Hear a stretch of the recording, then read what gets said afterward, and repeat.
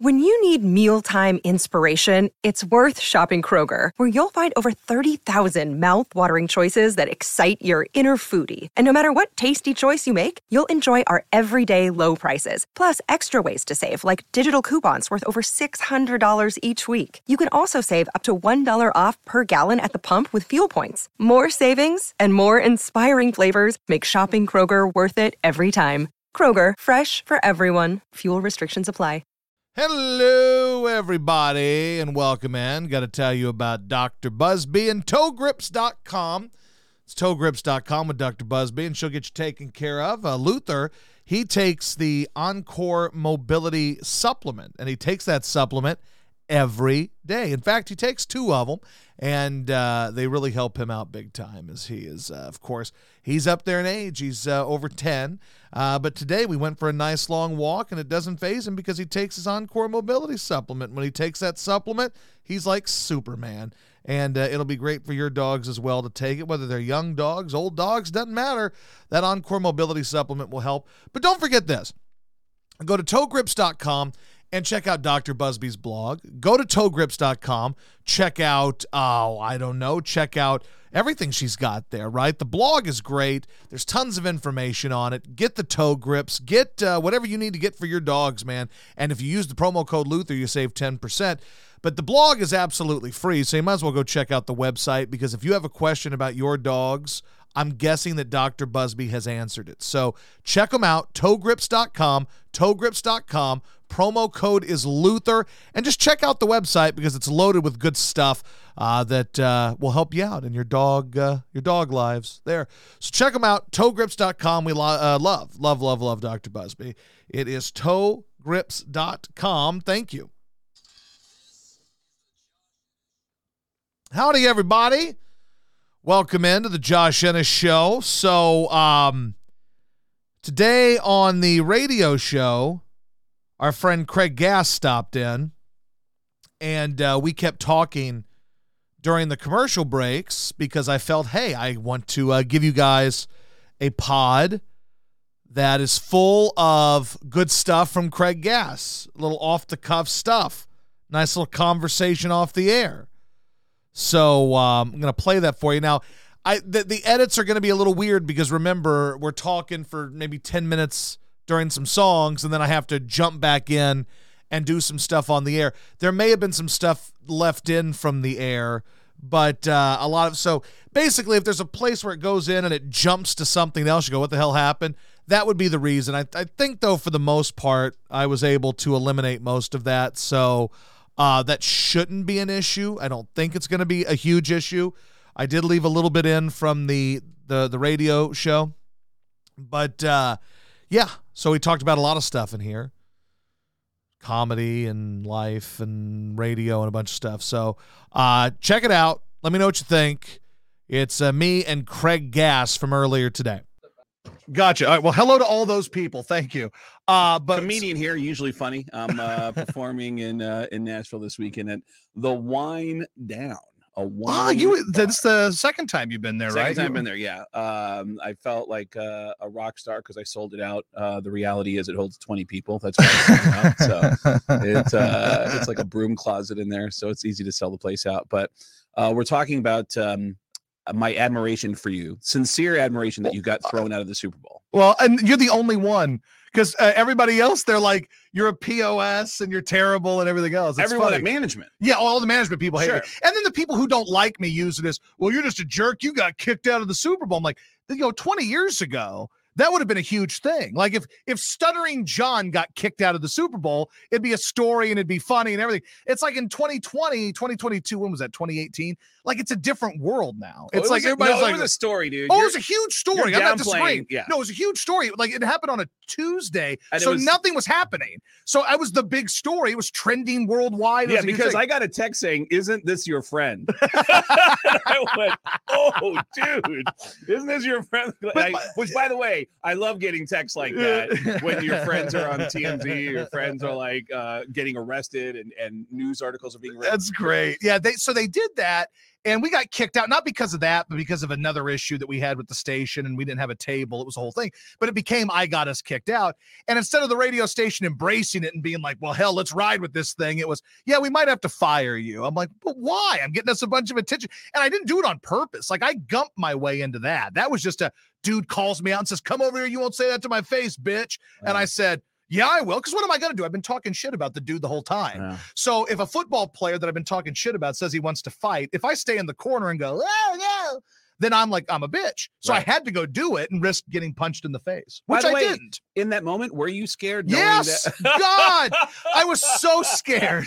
Like, I had adrenaline, so my hands were kind of shaking. Like, Yes. I mean, I'm sure you've been in those moments too, because you do a lot of like the wacky talking to people and like, you know, stunt type stuff, right? I mean, when you're on Radio Row, you're in your mind, you know, I got to do this, but you're thinking I might get my ass kicked. Correct. So there's a little adrenaline, and my hands are kind of shaking, and somebody was calling me out for that too, saying, "Oh, you're looking at me scared." Yeah, I was. This dude played in the NFL. He might have CTE for all I know. He might destroy my ass, but I had to do it because I can't talk shit about a dude for months. And then when he calls me out to have a face-to-face, I can't go, nope, sir, I can't do that. I had to get my ass up and go stand face-to-face. That's always been the yin and the yang, is that funny people, creative people working at stations are being overseen by business people who are worried about advertisers and don't see the payoff of. But our number one advertiser who sponsored that trip thought it was the most brilliant thing ever.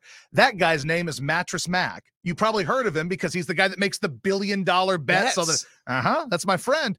And he loved it. He called, let me tell you what he did. He called me after that. I get on the phone. He goes, "Hey, Josh." I go, "Yeah." He goes, "Mac." I said, "All right, Mac. You know, what's going on? You get kicked off Radio Row. You trying to fight that guy?" I said, "Yeah, I did." He goes, "That's hilarious, man. Keep it up. No press is bad press." But my boss is on the phone saying, "Yeah, we might have to fire you." And they didn't fire you. Like they didn't fire me for that. They eventually fired me for whatever reason they decided to fire me for. But yes, that moment they decided not to. Well, it's crazy to me because the NFL is so conservative. I'm always being really careful because I'm a huge football fan.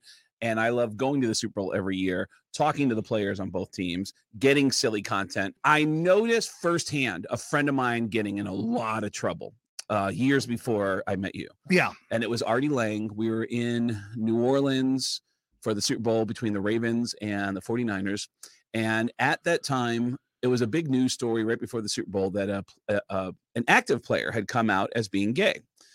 And of course was praised, and a lot of people, it really was inspirational. But being that it's football, and being that there's, you know, the kind of guys that typically play football, Artie was kind of throwing it out there like, hey, what would you do if you heard there was a gay guy in your team? And of course, everybody's answering it diplomatically. So you really can't tell where somebody's feelings are. Yeah. Because they know what the answer should be. But one of the players from I think it was the dude from San Francisco. Yes! And I don't remember his name, but he went off on it. He said I would punch him. He said if someone came out to me, he was a total caveman, and said his sexuality was so threatened by the concept of a gay man being in the same locker room as him that he said I would physically assault somebody, which is so like bizarre. And Artie just, oh really? And he you got to keep it going. Yeah. And he just kept pushing the mic closer to his mouth, like, yeah. So what about the gays? Like, what would you do? Like, what would you? And the guy goes, man, if a gay guy ever came, it was like Stripes, you know. And you homos touch me, I'll kill you. And lighten up, Francis. So he Artie gets banned from all future NFL events. All because he asked a question to the guy, and the guy was the Neanderthal. The guy was the Neanderthal, and Artie got in trouble for it. So I've had moments where I remember being so high on myself at Super Bowl 50 in the Bay Area. Was that the one with? Did you talk to Tom? Did you do something with Brady? I've done a bunch of stuff with Brady. God. With Brady, it's a constant. You're so handsome. Sure. Tom, like when you look in the mirror, does your reflection ever just wink at you? Like, is it? And he'll laugh, and because he laughs, that'll end up on ESPN. Yeah. And I remember starting a thing because Tom Brady was coming back so often to the Super Bowl that I had to come up with new and more interesting questions. I remember saying to him, "Hey, Tom, my name's Craig Gass. I'm a stand-up comedian. This is my friend Jason. That's my friend Aaron. We were discussing the four of us together, and we were ranking the four of us from most handsome to least handsome. Obviously, you're number one because you're Tom Brady. But Tom, who would you rank as number 2? And I pointed at myself. Yeah. Number 3 and number 4. And Tom goes, "Wait, who am I ranking?" And I go, "Me and this guy and this guy." And he goes, "All right, fan out." And I go, "Oh," and we all fanned out. And I didn't do this consciously. Subconsciously, I started sucking in my gut and pushing my chin out so I could be more handsome for Tom Brady. And then he ranked us. And then a year later, he's back at the Super Bowl again. And I said, "Hey, Tom, you ranked us from most handsome to least handsome last year. And we've been fighting about our rankings. And between the 3 of us, we've actually lost 5 pounds. And I wanted to see if it was possible to can we get a re-rank? Can we get a yeah. So Super Bowl 50, I'm really high on myself because I had a moment with Peyton Manning that started going hyper viral within minutes, which was I said to Peyton Manning, "Peyton, I have an idea for you called Peyton Manning Trivia, where it is impossible for you to get any question wrong." And he said, "Any question?" I said, "Yeah, for you, it'll be impossible. And we're going to do a speed round right now. What is the largest city in the state of Nebraska?" "Omaha." Yeah. "Where is the College World Series played at every year?" "Omaha." Where? And every answer. That's great. Omaha. We were going to try to do that with something similar with Shannon Sharp, right? Because Skip, he does that Skip all the time. Yeah, Come on, Skip. So we brought our guy in, and he was just going to ask him everything that has to do with Skip. What is that little, like whenever your CD, there's a scratch, what does it do? Skip. We were going to do that same thing, but we couldn't get backstage. We had it set up and everything. So I'm with you. That's funny though. And that went viral, huh? Hyper viral. NFL on Fox put it on, ESPN put it on. It got 3 million views within 24 hours. I'm already getting texts saying, "Oh my God, I'm watching your video." And every time I reboot it, it has another 20,000 views. I'm like, holy shit, this thing's taking off. Wow. I'm really on it this year. Yeah. And the Broncos walk off and then the Panthers come out. And I'm like, oh man, if Peyton Manning liked me, Cam Newton's gonna love me. He won't. I walk up to Cam Newton and I said, "Cam, my name's Craig Gass." And I don't know if you know this. Do you know what Cam Newton named his son? No. It's like a legend or something. It's oh God, it's not it's Cam Newton's son name. Let's see what his son's name is. Chosen. That's it. Chosen. And he's also got a kid named Cashmere, I believe. I said, "Cam, my name's Craig Gass. I'm a stand-up comedian. I love that you named your son Chosen. But do you ever worry about the other kids going to school with him and them feeling insecure that they're not chosen?" And Cam answered it so seriously that I went, "But okay, one more. Were you trying to one up anybody who names their kid Jesus?" And he goes, "What's your question?" And he just went right down the line. And looking at the footage, I was so afraid of looking like a dick that I didn't even put the footage out.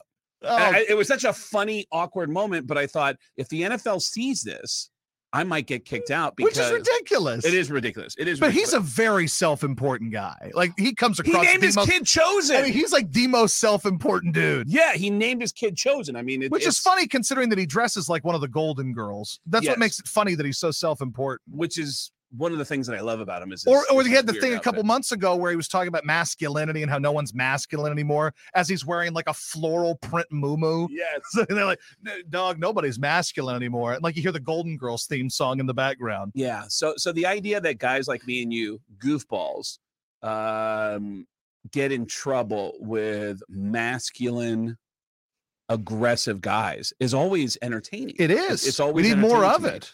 But the idea that you got thrown out of, and what's funny about it is you called me up and you said we were gonna hang out. Looks like we're not gonna be hanging. No, you said, hey, so we're still hanging out. I don't know. Oh yeah, we went to Perkins. We went to a Perkins. Hold on, let's do that. We do the radio party, but that's great. You're the only person that showed up at Perkins. Dude, it's Perkins, man. Who doesn't like breakfast at Perkins? It's crazy to me the kind of shit that guys like us can get into. When we are mixed in with guys people who grew up differently than we did, sure, and don't have senses of humor. Oh, absolutely. But like I'm fascinated by, again, the people that you've come in contact with. Like it almost feels like you've just kind of gumped into these situations. 100%. Like they're absolute gump spots here. You know what I'm saying? Like living with Eddie Van Halen. Yeah. Becoming like mentor and mentee with George Carlin. Being on the field with my favorite football team when they won the Super Bowl, and being in the locker room with them, being the opening for Metallica. Okay, so let's go there. I don't know that we've ever talked about that. Ooh, dude, that is such a great story. That's a radio story. Okay. Well, so we'll do that. He'll tell it on here too. Why not? So tell me here, and then we'll do it on the air too. It's such a long story though that I think it should go like I think we should section that off for after George Carlin to go into how I got to open for Metallica. Because all good. Because that's cool. Because I got to keep things on the air to like 4 minutes or so at a time, 4 or 5. So I'm with it. So let's do that. So I haven't watched what is it, Perfect Monster, the Perfect Kind of Monster, whatever their documentary is, the Metallica documentary. You've never seen it? Some kind of monster. Yeah. I've never seen it. And I was watching something on Reels, one of those Breaking the Band shows talking about the near breakup of Metallica. And I'm like, well, now I want to watch this documentary. Like, honestly, they seem like assholes. And I don't know if they were assholes when you were there. Like Lars seems like an asshole. Lars has a reputation because people were mad at him for being the face against the Napster movement. Sure. So people getting mad at him for like, oh man, don't you have enough money? But it wasn't about just Metallica. It was about a business model that had been broken. And Lars stepped up as one of the most successful rock stars to be the face of it. So it kind of made people go like, fuck you, man, you've already got your money. But the thing about those, like James, even though James could be an asshole too, James's perception is he's kind of the nicer guy in the group, even though it may not be true.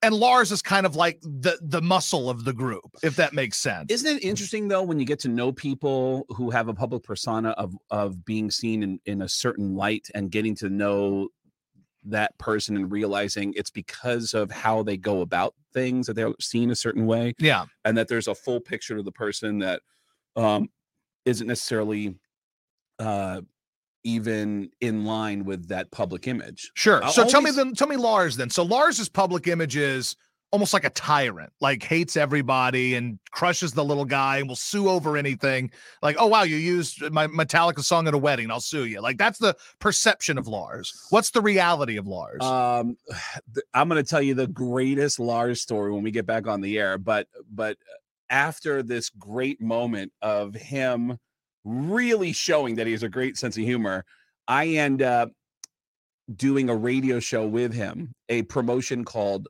Late Night with Lars. And he had never met me. He bought me a plane ticket and flew me to Denver to co-host this radio show with him, where he's going to take over a radio station, a rock station in Denver, and it's going to be syndicated to 20 markets. And when he came in to do that broadcast, radio station guys are standing by, and he walks in and they go, "Hey, Lars, welcome to KBPI. Tom over there is your board guy. Just point to him when you want to go to commercials. He'll get you in and out of commercials." And Lars goes, "No, man, I want to learn how to do the board. So tell me how to do the board and tell me how to work this." And they go, no, we'll take care of it for you. And he goes, "No, it's supposed to be Late Night with Lars, so I want to learn how to actually do it." And they gave him a crash course in the studio on how to run a board. And he did it awkwardly. It was very clunky, but he insisted the whole thing is supposed to be this. And that's what I want to do. I really want to be a guy taking over a radio station. And I really admired the humility of that. Yeah. So he is a uber fan of music. And I think still retains that fandom that he had as a kid. Because when he was a kid, he used to drive around and follow Motorhead around Europe. He used to follow them in a car and fan out on Lemmy as a kid. And he still maintained that. Stepping up to say, hey, there's something really shitty going on with how the music business is breaking down right now, made him a target for people who were like, fuck that guy. Yeah. Like it came off poorly to people who couldn't afford to buy albums. Sure. And he wasn't wrong. I mean, they're wrong. stealing music. Yeah, and that's how he music. makes his living. I think what happens is when people are millionaires, they become easier to crap on because there's the little guy and there's the millionaires. So I get that. What made me laugh about him, and this is where I kind of changed on Lars, is he was in what was the movie? It wasn't Forgetting Sarah Marshall. Yeah, the it was. sequel. No, it was the Get Him to the Greek. Was it Get Him to the Greek? Yeah, it was the sequel to that. Yeah. And he's doing the scene where basically he's banging Russell Brand's girlfriend. Yeah. And he was really good in that. Yeah. It was kind of like when Seacrest was in Knocked Up. Like you look at Seacrest, you're kind of like, this guy's a dope, whatever. And then they do the scene of him allegedly backstage at E, and he's like, you know what, fuck this. And you're like, okay, I kind of dig it. You know what? He's got a sense of humor about himself. Yeah, it was like, who was that guy, that really straight guy, Wayne Brady on Chappelle's show? Yes. Riding around. It changes your perception of people when they can make fun of themselves. 100%. And Wayne Brady knows who he is. He knows he's white bread Carlton guy, and all the white housewives love him. He knows that's why he's rich. But he can embrace it and make fun of it, and that's why it works. I always remember hearing as a kid that the most the guys with the reputations as crazy wild rock stars are not as crazy and wild as you think they are, and the guys with the straightest images are not as straight as you think. Well, let me give you an example. And it's not maybe a real example, but there's a meme. And on one half of the meme, it's these dudes at a Metallica show, and they've all got like faces painted and spiky hair, and they look just nuts. They go, fans of Metallica. And then the next shot is a picture of James Hetfield, and it says lead singer of Metallica, and he's wearing like cargo shorts and Crocs with a Burberry bag. And you're like, and this is the lead singer of, like, it's true though. Like that dude's just someone's dad. You know, he's just hanging out. Like, I'm sure at some point they were those guys, you know, that were all leathered out and like angsty. Yeah. Then you get rich and you're not angsty anymore. Well, also when you grow up, it's natural to evolve and go from like, I don't know why I was so angsty. I went through a dick phase where I really admired people who were assholes. And I remember getting to an age, I don't even know where exactly it happened, but it was somewhere in my 30s where I was looking at my favorite bands as a teenager and just realizing these guys are dicks. Like I would never want to hang out with these guys. They're all dicks. But for some reason, when you're a teenager, you go through that phase where you really look up to anybody who gives the finger to the system or the finger to the idea of a system. Then you realize that they're eventually going to become someone who no longer gives the finger to the system. You know, they become the system. I had a buddy of mine, I was into like metal. I was into like metal, hard rock.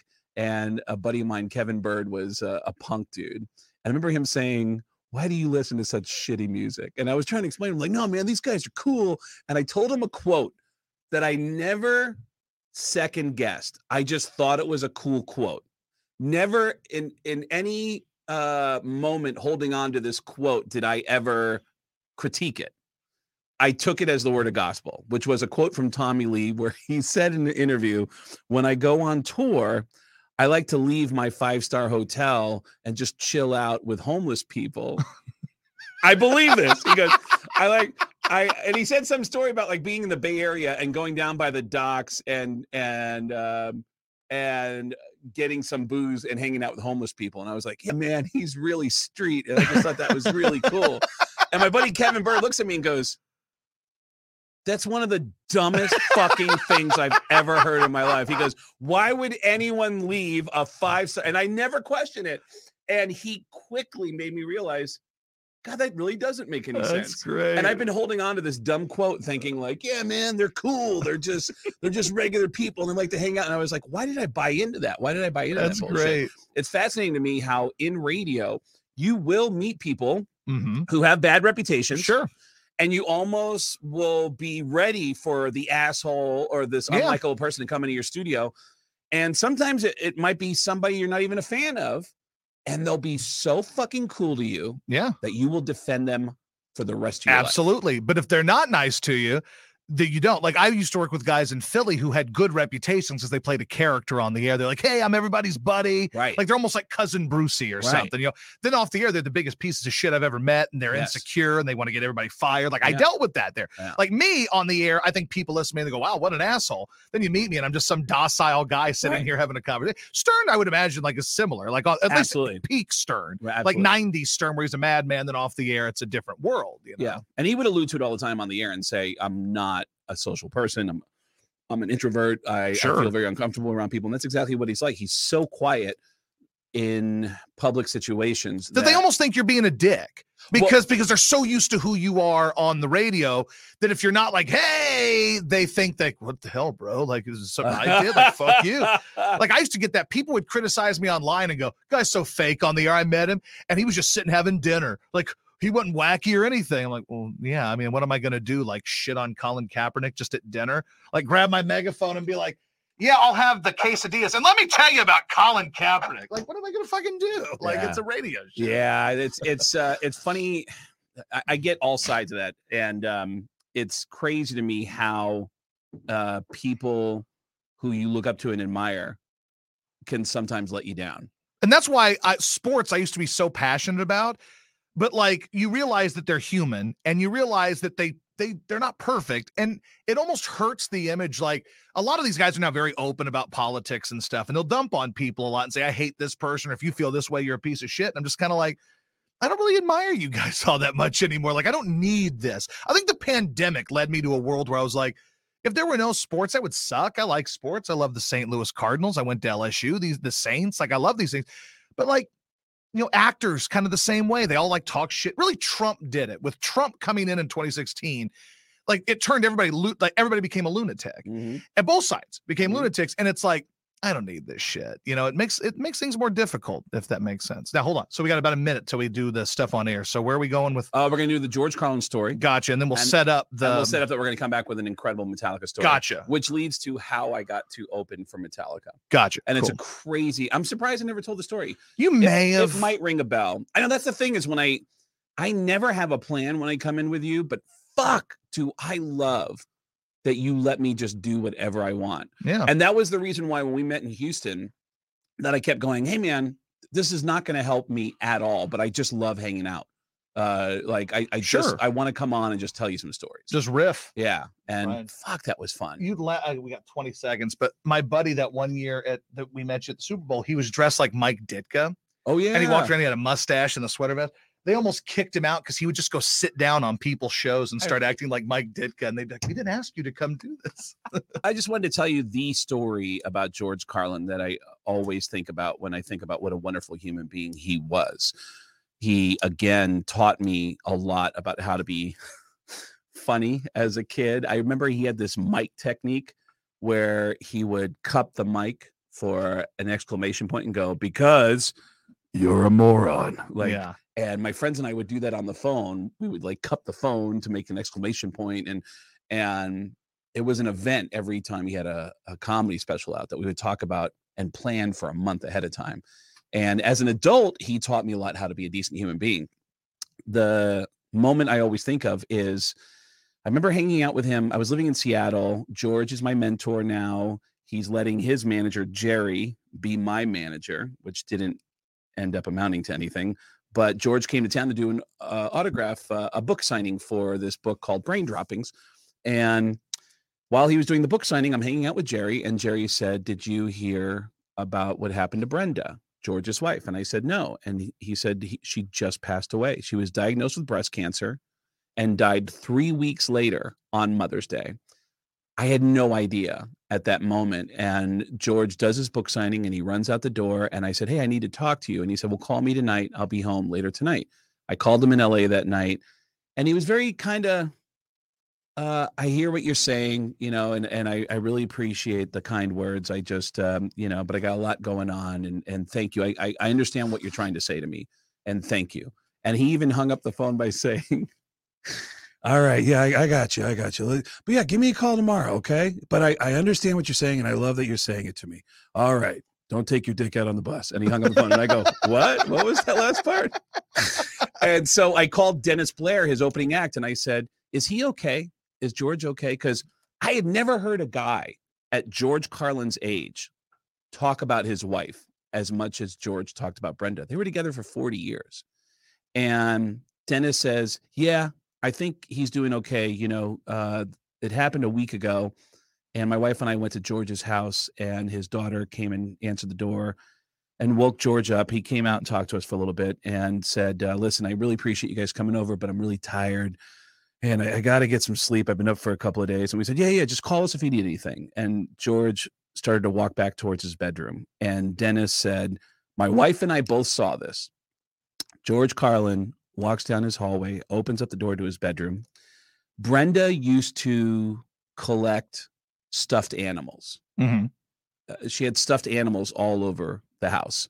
And when George opened up the door to his bedroom, Dennis and his wife could see inside the bedroom and saw that George had taken all of Brenda's stuffed animals and put them all in bed with him. And he was sleeping with her stuffed animals. And that was George Carlin. And again, that is not going to help me sell tickets to the Wine Down this weekend in Nashville. But I am usually a hilarious comedian. I will not make you cry. I just started my period. It's the worst comedian I've ever heard in my life. My favorite thing about you reading hate mail this morning when I was coming in is saying the names of the people who sent you the hate mail. I was like, Jeff Pratt, you're a dick.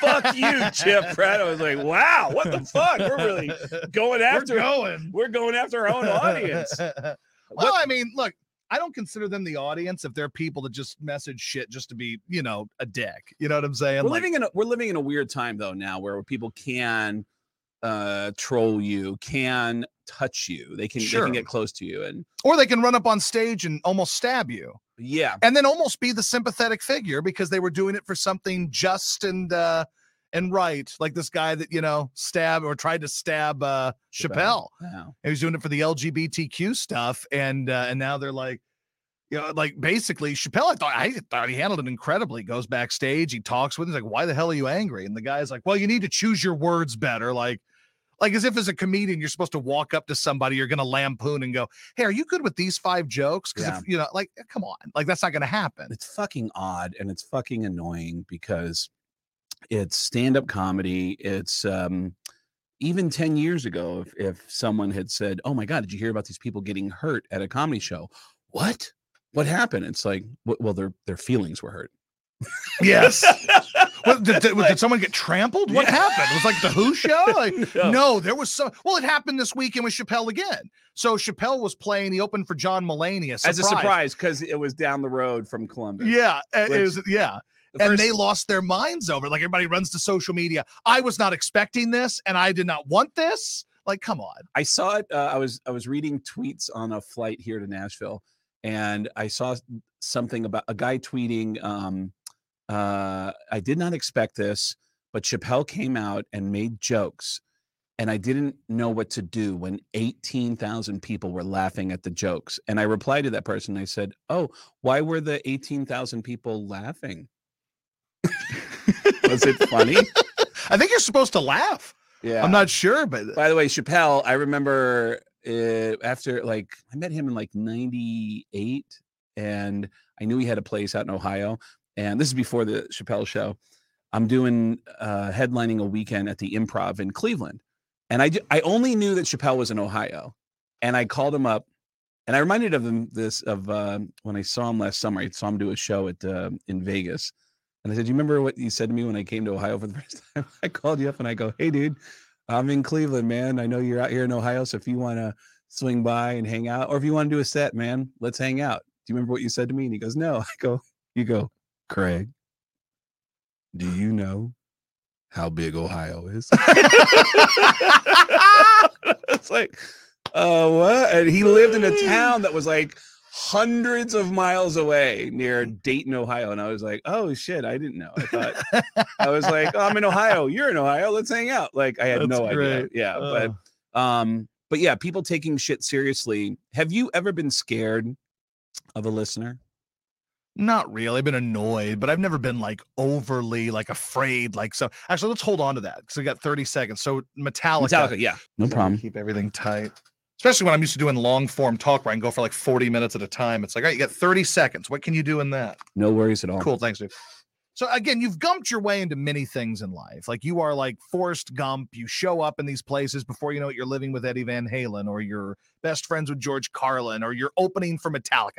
How does that happen? How do you end up opening for Metallica? The way I opened for Metallica is such a crazy, crazy moment because I used to work at a rock station in New York, at K-Rock in New York. Our midday guy there, Woody, ended up doing afternoons in St. Louis. And when I came to St. Louis to do shows, he told me, when you get here, you can come on and do my whole show with me. Just hang out. Just come and hang out like you do with me. Yeah. And I get into St. Louis on a Friday, and I start driving to the station to hang out with my buddy. And on the way over, my buddy has a phone call in the studio from Lars Ulrich, which he knows is huge. So he keeps Lars on the phone without playing any music, without playing any commercials, and with no delay. And Lars is dropping some doozies live on the air in St. Louis. And I'm entertained by it. I'm like, wow, this is crazy. They just came out with an album called Saint Anger. And so he's calling in to promote it. And I'm driving to the station. For like a half hour, he's still on the phone. I get in the building. He's still on the phone. They let me up into the studio. He's still on the phone. I walk in. I see my buddy, and I go, dude, am I still coming on? And he goes, I can't get rid of him. I can't. Because I don't. And then, so we hatched a plan on how to get rid of Lars while Lars was talking to St. Louis. And then my buddy goes, hold on. He goes, grab that other microphone. Hey, Lars, yeah, that is incredible. Yeah, I got you. No. Let me just cut you off for 1 second. For those of you just joining the broadcast, we have Lars Ulrich from Metallica live on the phone from his house in San Francisco. And Lars, you're not going to believe this, but we have a couple people, and he starts pointing me towards the microphone. Sure. He goes, we have Paul Stanley and Gene Simmons from Kiss are in the studio, and I'm waving them off like, no. And he goes, yeah, they're in the studio, and they're mad at you. They want to talk to you. And Lars goes, is that really Paul Stanley and Gene Simmons from Kiss? And they go, yeah, say hi, guys. Hey, Lars, this is Paul Stanley. And this is Gene Simmons from Kiss. And I'm going to get right to the point, Lars. A lot of people steal from Kiss. You know it. I know it. But I think on the new Metallica record, you've gone a little too far. And I'll give you a perfect example. I want you to name one Metallica song on the new record that you think is completely original. And he goes, I think all the songs are pretty original. Right. But if you had to pick one song, what would it be? And he goes, if I had to pick one song, I guess it would be. And he gave me a song title. And I said, that's a great song, Lars. But I'm going to be honest with you. I liked it a lot better the first time I heard it when it was called Beth. And he goes, how do you hear Beth in the middle? That doesn't make any sense that you hear Beth in the middle of a Metallica song. And he started arguing with a fake Paul Stanley and a fake Gene Simmons. My buddy who's on the air says, hey, guys, let me just interrupt for 1 second.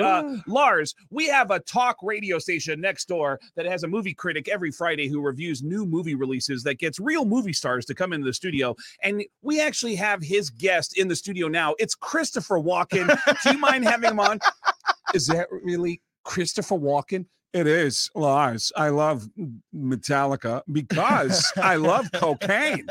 And he starts arguing with the fake Paul Stanley, fake Gene Simmons. He's talking to a fake Christopher Walken. At some point, I'm doing a fake Phil Anselmo and yelling at him.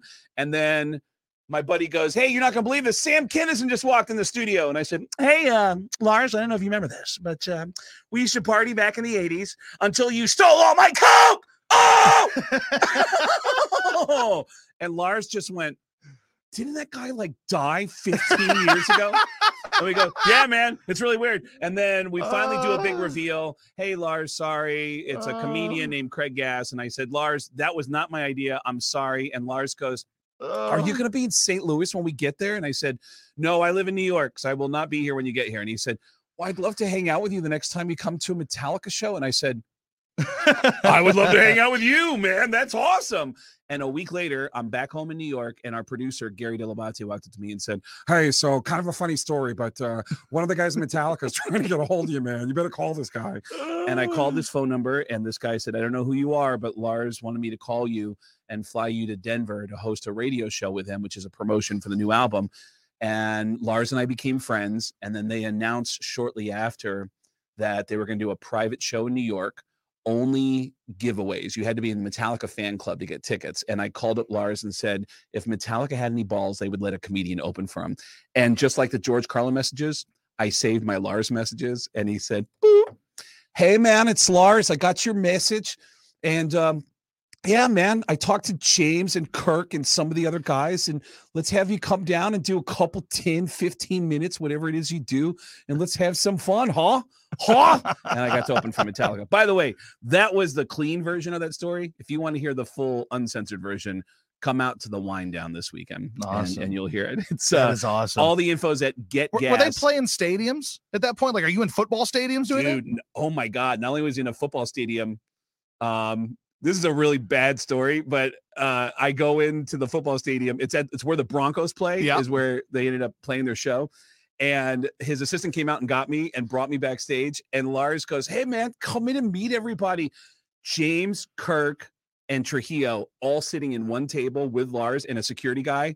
And he goes, "Dude, this is the guy who does all the impressions." And Josh, you know this. Mm-hmm. I've always been able to do any voice that I hear because I grew up in a deaf family. And I couldn't learn how to talk for my family. I learned how to talk by watching TV and copying all the voices I heard on TV. Sure. And Lars goes, "Hey, man, this is Craig. He's the guy who does all the voices. And check it out. His whole family is retarded." I go, "They're not retarded. They're deaf." And he goes, "Deaf, retarded, whatever. His whole family's retarded." I go, "No, dude, you are messing my story up." Yeah. But yeah, so again, Wind Down this weekend. You know what? We've done this before, but if you have room, I want to come back in later this week and join you with some Why not? Stories. So. Why not? But Wind Down Nashville.com or go to getgas.com. Getgas with 2 S's.com. Craig Gass, Josh Innes Show. Stay there. God damn. I really enjoy the Lars story. Yeah, me too. Had I told you that story before? Did it ring a bell? The not the one about Woody, because I know who Woody is on all the alt stations. All stations right? now, yeah. Yeah. So I didn't know that story. I knew the one about the like this is the guy that does the voices. I knew that one, but because his whole family's retarded. Yeah, and that's great shit. Yeah, dude. Woody went from middays at K-Rock to middays in St. Louis. Then he did mornings in St. Louis with another guy from our station named Rizzuto. Yep. And Rizzuto used to be our promotions guy. He was the guy I would hit up for movie passes and free CDs and stuff. Yep. And then Rizzuto, after Woody said, "Well, I'm going to LA," Rizzuto stayed behind and he took over mornings and actually got a successful morning show. He's got a huge morning show in St. Louis, which when you see one anchor, you can't see a co-host becoming the anchor. And he did it, and he's crushing. And now Woody's on like 1,000 radio stations as well. Yeah. That's the gig I need to get. Like syndication. Like not even just syndication so much, but like in that format, for instance, it's a little bit younger of a format too. Not that I really don't like alt rock. I know that so I don't really care about 21 Pilots and shit like that. It's not really my music. I prefer this music, but like it's more current, if that makes sense. Like you're more modern. You're kind of talking to a younger audience, if that makes sense. You know. Does the business end of it annoy you? Without naming any names, is there any one program director that really stands out to you? In other words, the program director is the boss at the radio station. Is there any one program director that just didn't seem to know what the fuck he was doing? I worked for a lot of smart people, even though we didn't get along. Like the people in Houston at the sports station I was at the second time, I don't think they even knew what I did when they hired me. They're like, "Oh, this guy just got fired in Philly. He was in Houston. He had huge numbers before in Houston. So let's bring him in." Numbers. And then I don't think they had any clue what I did. They just wanted me to be there to kind of, they didn't want me to be critical of the teams that were on the station, any of that. And I'm like, whatever. They had no clue what I was doing. And then there was a lot of jealousy there. My boss in Philly used to run a radio station called WYSP, WYSP. It became WIP, the station I was on when they flipped it to sports. I've been in that building many times. Yep. At 400 Market is where we were at the end there. Okay. Then we had, we also went in, he also programmed KLSX in Los Angeles when it was talk, right? Still going? Okay. No, keep going because the conversation's good. Yeah, we're talking about assholes in radio. This is good. People don't want to hear it. So we ended up, he programmed KLSX, which was, I believe, the 4th or 5th Stern market in the early 90s. So basically, my old boss, Andy Bloom is his name. So Andy Bloom put Stern on in Philly, and Philly was the second market he was on. Correct. There in Washington. Yep. And then when Andy moved from Philly to I believe he actually LA, started in Philly before he went to DC. He did. Yeah, that's what I'm saying. So he was in Okay, Philly, then to DC. Right. And then they eventually added LA in the early 90s, like Right. 90, 91. And Andy was the program director there that brought him on as well. No So he shit. was my PD. So he's a very smart guy. Then they whacked him there when I was still there. And then I just lost my mind and got myself fired there just doing dumb shit because I just didn't want to be I was there. going to say, because by the time I got to Philly, Andy was not there. And by the time I got to LA, Andy was not there either. Yeah. But I remember hearing early on from radio people some great advice that I remember getting to use shortly after, which is I was sitting in on a huge radio show for a week in a town where I was performing. And what was the radio show? I don't want to say because it'll give away who the program director was. Okay. And I don't want to say, but the program director grabs me in the hallway and they'd already said, hey, if you'd like to, you could just be on the show for a week. And I'd say, I'd love to. And the PD stops me in the hallway after day 1 or day 2 and says, hey, Craig, doing a good job. You're doing good. Listen, when you're, you want to do more of this and less of this. Like he was telling me how to do radio. Sure. And I learned early on to go, I didn't even think about that. You know what? That's amazing. And then just do the opposite. And just keep do doing what you're doing. Correct. Keep doing what you're doing. Yep. And surprisingly, after the next show, still doing what I've been doing, he sees me in the hallway and he goes, Craig, good stuff. Team player. But I think that's in any business. Yeah. I think in any business, if you just let the boss think that they gave you the idea, Yes. they're not listening. Like Yes. I got a good PD here. Like Jonathan's a very smart guy. That's our PD here. Like, and he actually listens and wants to do good stuff. The problem is, like, a lot of these guys, they don't give a damn. Like, I mean, all they want to know is that they told you to do something and you're doing it. Right. And I do think that's in any business. Like, you could work at JCPenney and say, hey, you want to ring this up a little bit different over here? You go, sure, I'll do that. And then you just dick around and they go, hey, good job. Good on you. It's just about stroking people. That's what I've struggled to learn in life is how to manipulate and stroke people. Because me, I'm more of like a blunt, like, I'm not doing that shit. Like, I thought I was big shit, and feeling I'm not doing the dumb shit you want me to do. And then, all you got to do is tell them, hey, I'm going to do this. You're right. Like, I worked with a guy, his name was Spike Eskin is his name, and he became the PD after my boss got fired. And I don't have anything against him anymore, but I was just trying to blow up my whole situation there and get out when my boss got whacked. And we were doing the show together at one point before Andy got fired there. And, I was the lead of the show. And one day he goes, I can tell you didn't prep for the show today and you don't have any notes or anything. And it just doesn't sound good. I can tell that you didn't do it. I said, okay, fine. I come back the next day and I just hammer it at the open. He goes, that was fucking great. I go, you want to see my notepad on that? And I held it up. There was nothing on it. I'm like, wow. I don't need, like, the point is, like, it's not about prepping or writing a bunch of shit. It was just whether or not I wanted to do it on that particular day. And he would get pissed and be like, you're a dick. I'd be like, whatever, it is what it is.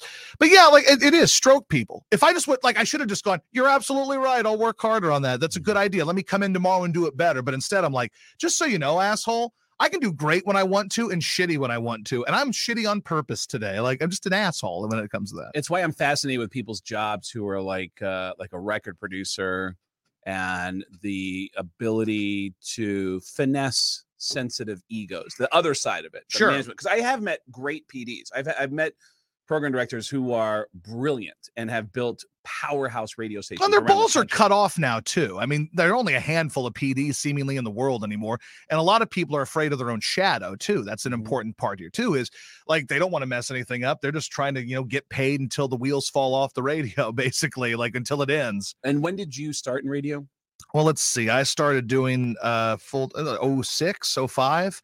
Okay. And then I've been around it my whole life, though, because my dad does radio. Your dad was, yeah. So I've been around it since, I was 10 years old. So had you always wanted to do radio because your dad? Yeah. I take that back. There was a stretch where I wanted to make movies.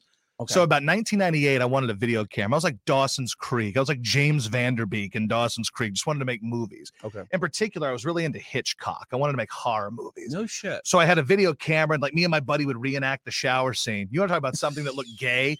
A friend of yours in the shower, you come in with a camera and you're stabbing him with a fake knife. And he's in his swimming trunks in the shower. All right, now let's pull each other's dicks. Yeah, it's what it was, though. Like, do it, man. Like, why is this guy killing another guy in the shower? And it's like a gay porn. And so that's what we would do. And I would make Why movies. Is he stabbing him in the butt with his dick? I don't think that's a knife, bro. So that's what we would do. And that's what I wanted to do. Here's a story you'll find amusing.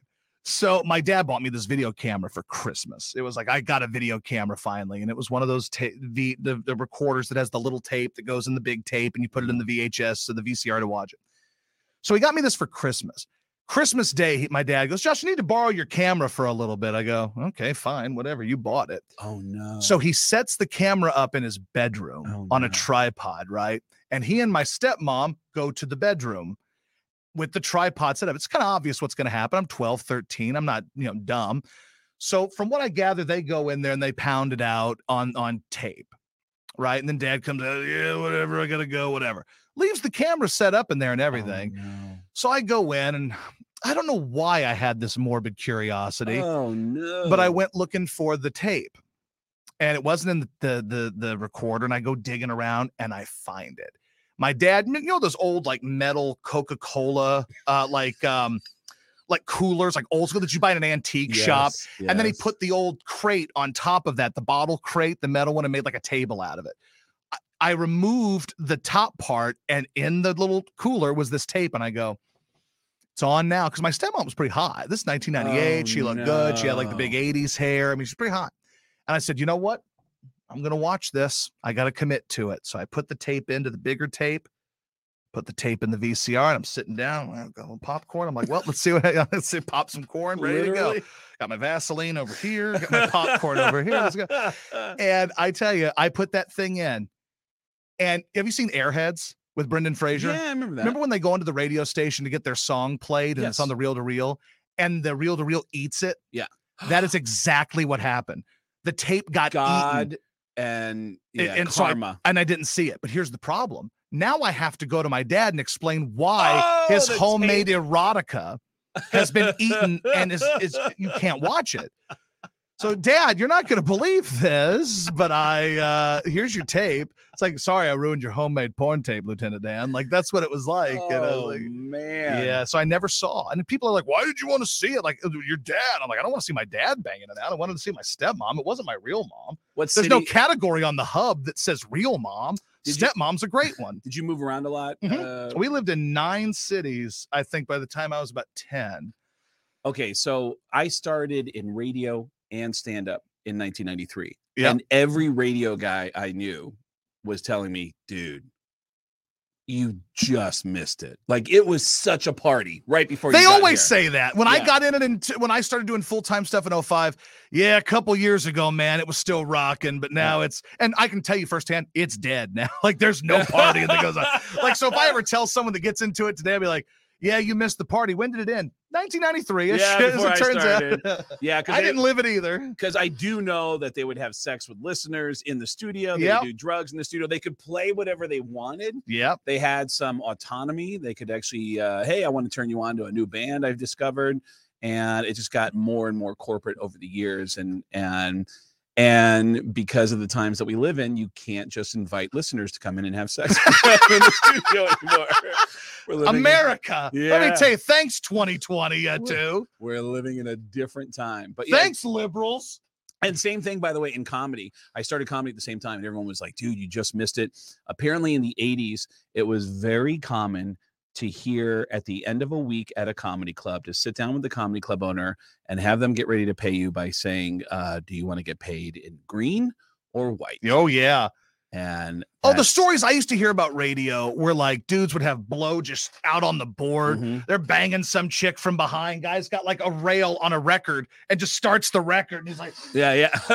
Like doing a rail as the record spins. Like everything. It seemed like the coolest gig ever. And then you have to explain to people now, like, it really isn't. I mean, it's a very square job. It's not, I mean, it's a job and it's a nice job and I make money doing it, but it is a square job. Like no one does that kind of stuff. And most people aren't mean anymore. Like in the 90s, everybody was a dick. Mancow was a dick. Stern was a dick. O&A were dicks. Mm-hmm. Like that's what it was. It was edgy and you were dicks and everybody got made fun of. And now, like, everybody's just kind of nice and like, hey, let me tell you this great story from today, man. I just saw that some 90-year-old woman got out of her wheelchair to help a kitten down from a tree, and the kitten was gay, and and she's a Republican. Like, it's like, wow, yeah. And that's what it is now. You got to be nice, and people aren't jerks anymore. Like, there's a podcast I listen to called "How Did This Get Made," and it's with Paul Scheer and Jason Mantzoukas, and they watch shitty movies and make fun of them, basically. And I'm listening to an episode from about 8 years ago, and they're like, it's from Justin to Kelly that they're breaking down, Kelly Clarkson's movie. Okay. And they're shitting on it, and she's fat, and she's this. And I'm like, that's only about 8 years ago? Oh, it was a different world 8 years ago. 8 years ago, people were still dicks. Now, if you're even remotely dickish, it's like you're horrible and you're canceled and you're a bad person, you know? It's a weird time to be living in. Also, I want to point out when you're talking about radio, some of the shittiest treatment, like the worst I got fired stories are in radio. Because the radio guy getting fired is always the last one to know, because you don't want someone to still have their job and a microphone when they have you heard the examples of the ones who have? There's a couple. Yes, there's a top 40 chick, right? There was a chick named Ionetta the Mood Setter who was like, bitch, I'm out. Yes, of this. he goes, Ionetta will no longer be setting the mood. And there was a rock guy down in like Tampa, I think, and he lost his mind. He was like, this fucking company is terrible, and they lied to my face, and fuck you. And then he just leaves. And like Ionetta, she at least hit the jingle and went to commercial. Yeah. This guy just left dead air. And he was and on the middle of his rant, he goes, and you would think, you know how I know no one's listening? I've been at this for 4 minutes shitting on these people, and no one has even come down the hall to tell me to stop. No one is listening. And he's like, this is great.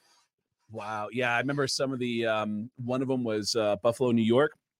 I don't know if I ever told you this one, that there was a heritage rock station, been around for decades, and there's signs all over the station saying mandatory meeting this Friday at 6 p.m.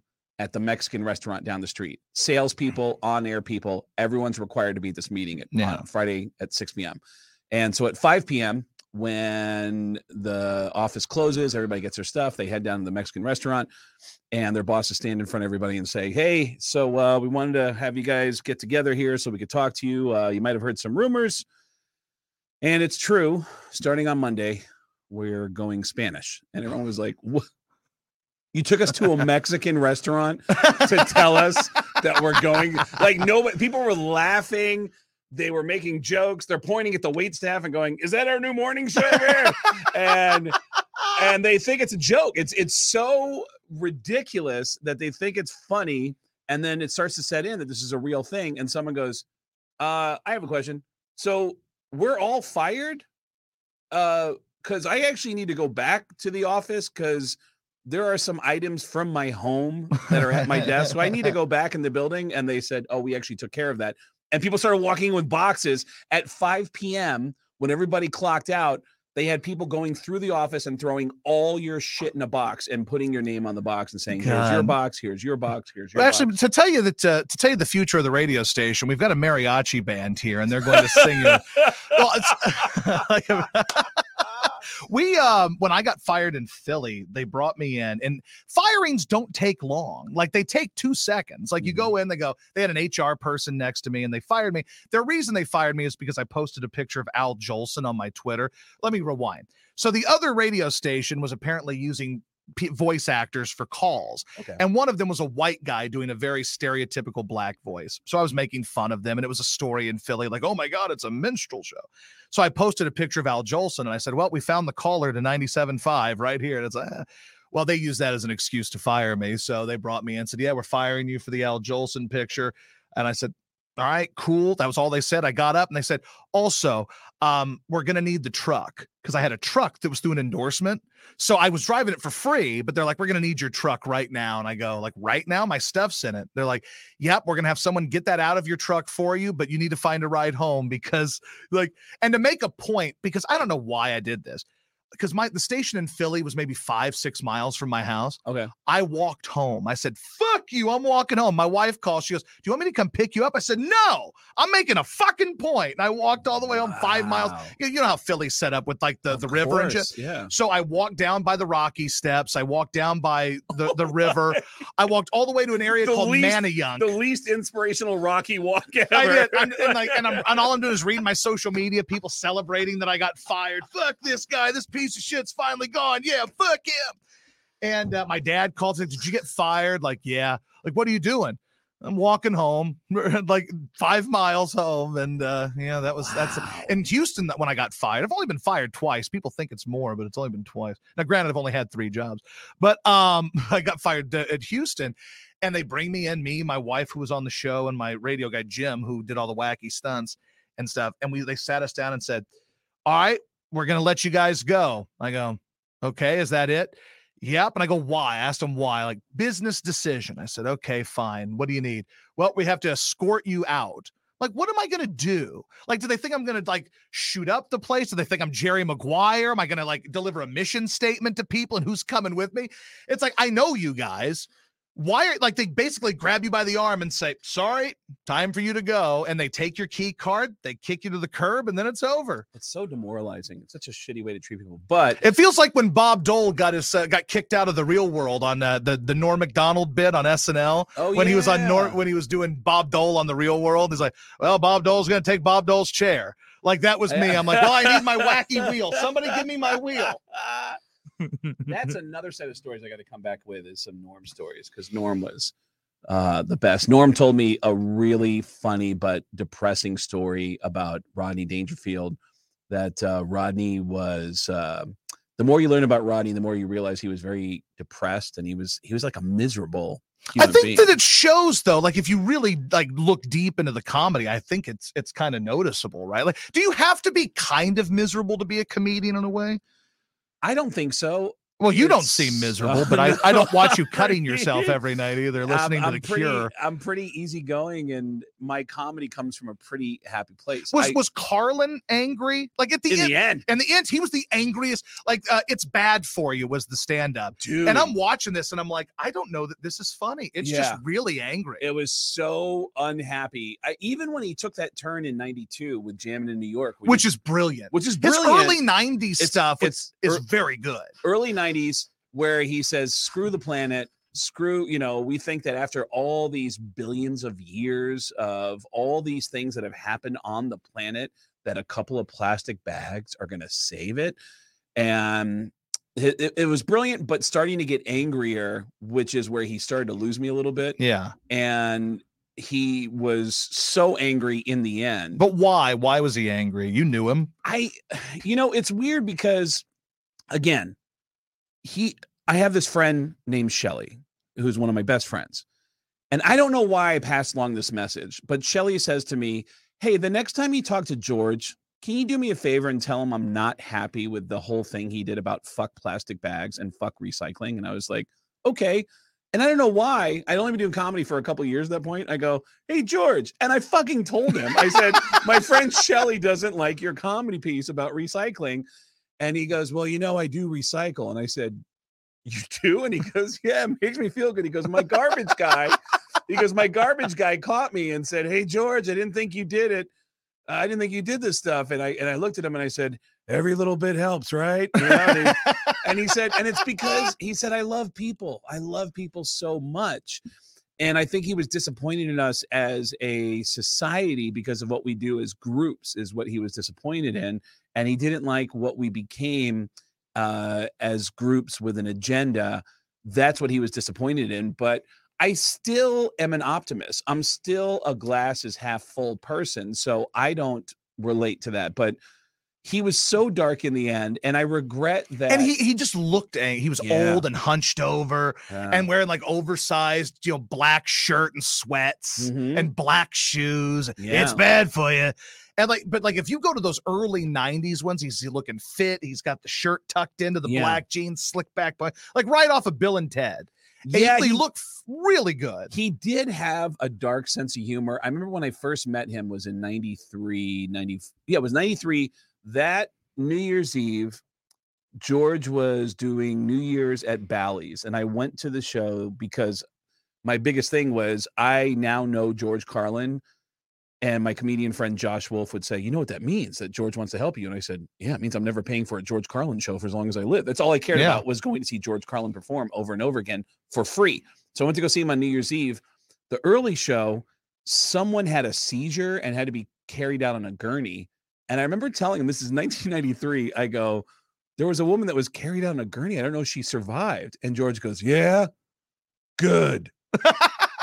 And I go, what? And I'm only doing comedy for a few months at that point. And he goes, think about all the years I've been traveling around the country and around the world doing shows. And if you think about the hundreds of thousands, millions of people that have come to see me over the years, statistically, you realize there has to be a percentage of people who went to the shows that never made it home. And if I never came to town, they'd still be alive. And I went, Jesus, that's terrible. And then it took me time to realize there is humor in everything, but I just thought that was a little too dark for me at the time. And where he landed, and I don't want to give anything away, but you're heading right towards it right now, because in part 2 of the documentary, they cover all of what you're saying and all of what we're discussing right now. Yeah. And several comedians, including one big surprise, analyzes that they think that George is actually a good person. And the person who says that George is a good person is going to fucking blow your mind. But the story I wanted to tell you, though, Norm Macdonald, before I leave, Norm had Rodney showed up to do a hit on Weekend Update when Norm was doing Weekend Update. And then when Rodney showed up on Saturday night, he was upset about having to do a rehearsal. Saturday Night Live at 8 p.m. every Saturday does a 2.5-hour show in front of a live studio audience. And then they cut an hour of stuff that doesn't work and make it a 90-minute show at 11:30 at night. Okay. So they actually do 2 performances that night where they run through all the sketches and more. And that's a pain in the ass. Yeah, but it's also getting an idea of what works, when you need see to in punch front of a live up, audience what actually is working. All right, so we'll keep this, cut this. Sure. And Rodney didn't want to do. He's like, I know what I'm doing. Why do I have to come back twice? I'll just be here at 11:30. And Norm was like, yeah, but you can't. They got, this is the way we do things. You just got to go through it, and we just need to see what works. And Rodney goes, I know what works. He goes, yeah, but you can't. And so they sit there in his dressing room, and he said, Rodney goes, yeah, I'll tell you. It's all shit, Norm. It's all shit. TV is shit. Movies are shit. Comedy, that's all we got. Me and you. Comedy is where it's at. And then they sat there in silence for 2 minutes, and Rodney goes, yeah, comedy shit too. What the fuck, man? Why are you? It's a funny story, but genuinely makes me sad. Oh, that's great. That Rodney couldn't see the beauty in stand-up comedy and what a fucking gift it is. But it's also weird to look back at a guy like Rodney and realize that guy's not sharing anything about himself. He's just standing behind a barrage of one-liners. Yeah, it's all one-liners, and it's all like generic one-line. Oh, let me tell you about my wife type of stuff. There's no his is not raw comedy where you're digging deep into a guy's soul to get the humor, which is what comedy is today. Correct. Well, comedy today is that, and it's also like anti-Trump shit all the time, which I'm not saying I'm pro-Trump or anything. But what I'm saying is it's lazy. It's like, well, let me tell you about the conservatives. It's like, well, give me something else. Well, late night talk shows lean more that way, but stand-up comedy that's going right down the middle will avoid Trump stuff and politics in general, because you want to sell tickets to both sides. You want to sell tickets to everybody. Sure. And comedy, to get a special, is more personal now. Sure. It's more about. There was a gal I watched on Netflix. I watched about half of it, and I forgot her name, but she's just telling stories about how she's on antidepressants. And I'm laughing my ass off at this. I'm like, this is good. About how her dad doesn't get that she has anxiety and stuff. Really? Forgot her name. I wonder who that. I don't know. She was a cute chick, and she was doing. I forgot what it was. You know who I love though is Nikki Glazer. I was going to say Nikki Glazer. I love her. I'm trying to think of what was the funny. Every time I hear a good line, I always want to share it. And for some reason, the only one I can think of right now is a line that I heard from Flea that I just started calling so many people about. They were doing an interview with Howard, and Howard goes, you know what I loved is when you guys did that music video where from the beginning of the video, you are in black and white, you're a 60s band, like an Ed Sullivan type band. And then you turn into a hippie band. And then they kind of go through the eras of 80s. They have the big hair and makeup, and then the 90s and then Chili Peppers today. And they discussed the making of this video. And Flea said, he goes, the one era that I had a tough time with on that video shoot was the 80s, because I didn't like any music from the 80s. And I told John, our guitar player, I said, how do I look like an 80s rock star? And John sincerely thought about it and said, you want to look surprised all the time. He goes like, you're really surprised about everything. You want to look really like shocked and surprised. I thought that was the funniest fucking line. That's great. But yeah, dude, I'll be back cool. later this week. Cool. And Yeah, just text me and let me know when you want to come in. Thank you, sir. You bet, man.